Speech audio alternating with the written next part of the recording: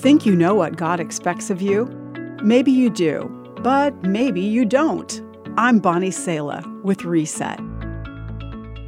The beautiful thing about God's expectations of us is that none of them are stealth expectations. He has communicated to us in Scripture not a plan for the works that we must do or the transformation that we must work in our own lives, but for our response to His love. For example, His expectation is that with His help, we will be kind to one another, tender-hearted, forgiving one another as God in Christ forgave you.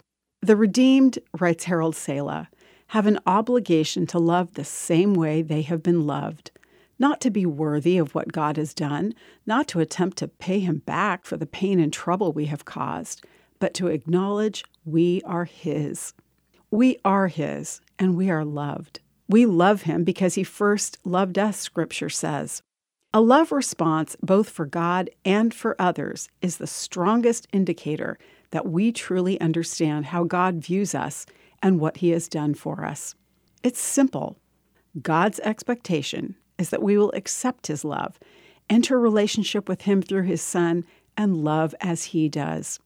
Dear friends, let us love one another, the Bible book of 1 John implores us. For love comes from God. Everyone who loves has been born of God and knows God.